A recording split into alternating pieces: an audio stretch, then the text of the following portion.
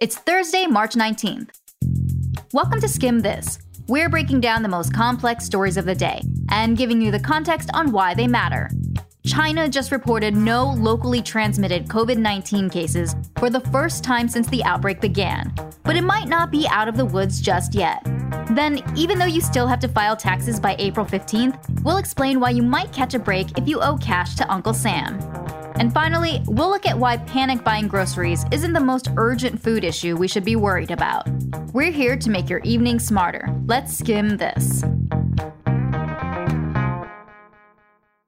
A lot happened today, so we're going to start off by telling you the headlines.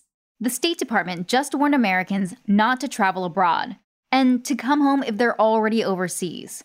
It's a level 4 travel advisory for all international travel. That's the highest level travel warning there is.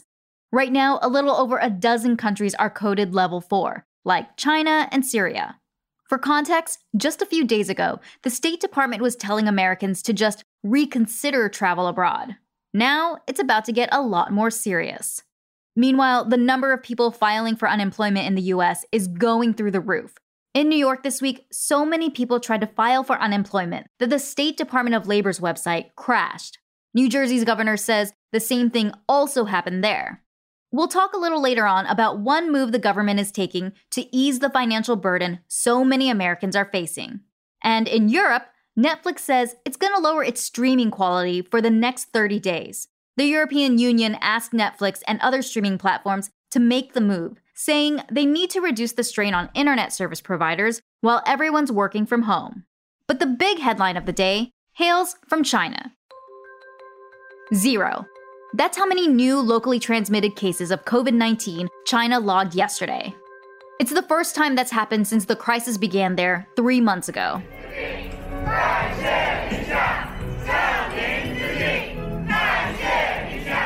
That's the sound of a parade of Wuhan locals filmed by Chinese state media. They're thanking a medical team that came from another Chinese region to help fight the virus. Chinese newspapers say they're part of a growing number of doctors and nurses who get to go home as the number of cases across China levels off. Remember, this is the capital of Hubei province, where more than 19 out of 20 deaths in China occurred. It's been the hardest hit region by a long shot. Only a month ago, the World Health Organization said there were over 1,000 new cases a day.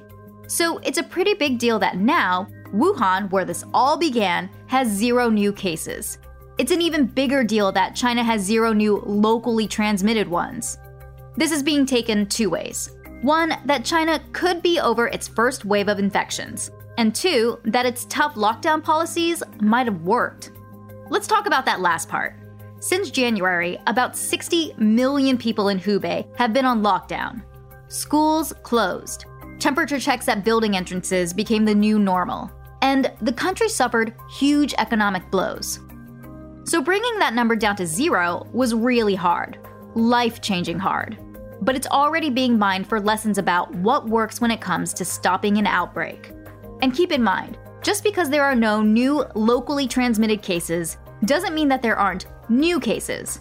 The country did report 34 new infections, all affecting people who traveled to China from overseas. But the country says for now, there are no new person-to-person transmissions within its borders. Over here in the US, though, Johns Hopkins reported today that cases neared 11,000. And there are some signs that the US is taking pages from China's playbook. Cities and counties across the country are telling their citizens, stay inside and practice social distancing. But remember, we're a long ways away from the authoritarian moves we've seen China make so far.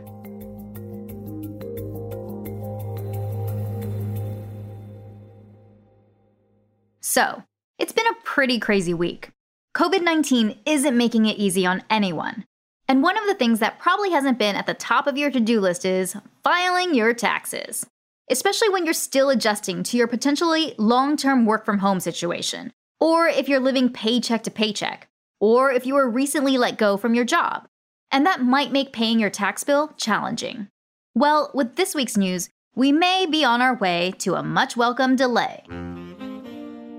This week, as part of the government's COVID-19 response package, U.S. Treasury Secretary Steve Mnuchin announced that the all-too-familiar April 15th deadline to pay your tax bill is getting pushed to the right by 90 days.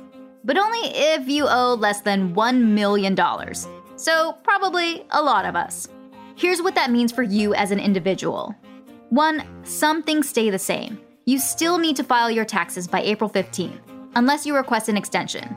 Hello, Form 4868. But 2, if you owe Uncle Sam any taxes, you'll have 90 extra days to send your check without facing interest or penalties. Meaning you have until July 15th to settle your tax bill. Also, this only applies to federal taxes. As for state taxes, you'll have to double-check your deadline. So far, California and Maryland are both following suit and are granting individuals and businesses some type of delay. So remember, you still have to file by the original April 15th deadline. But with the 90-day delay, you get to keep more money in your pockets now, since for some people and with all the social distancing, finances may be tight. And if you're expecting a refund as opposed to a bill, you probably want to file sooner rather than later. Because in times like these, and for millions of taxpayers, every little bit helps. For more on how COVID-19 can impact your wallet, head on over to theskimm.com/money.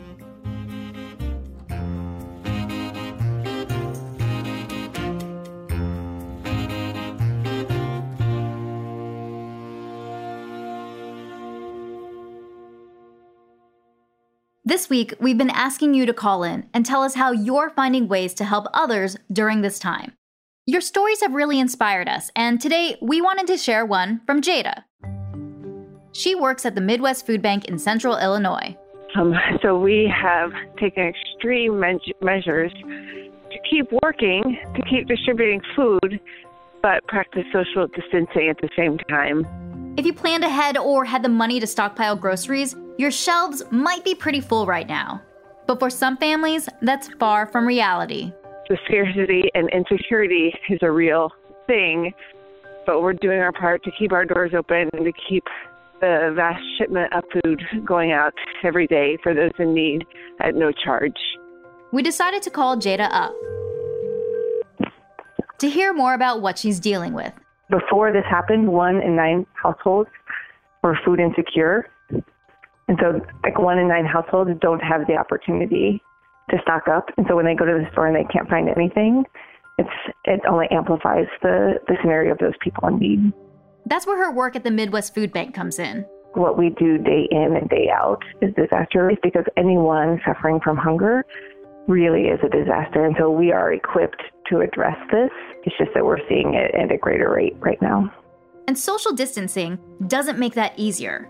They usually have 100 to 150 volunteers in their warehouse. But these days, that number's closer to 10. They've got enough inventory for now. But we are uncertain. There is a lot of uncertainty in the supply chain as we start to think about procuring food 2 and 3 weeks from now. If you want to help out a local food bank, Jada suggests donating money, since food banks already know where to get food at the lowest cost and can stretch your dollars further. We all just need to have more compassion and remember that there's a need to treat everyone with dignity and serve those in need in all seasons. Thanks for sharing your story with us, Jada, and a big thanks to everyone else who's already called in. We're so impressed by everything you're doing to help your community, and we want to keep this going. Give us a call at 646-461-6370 and leave us a voicemail telling us how you're finding ways to help others during this time. And we might feature your call on the show.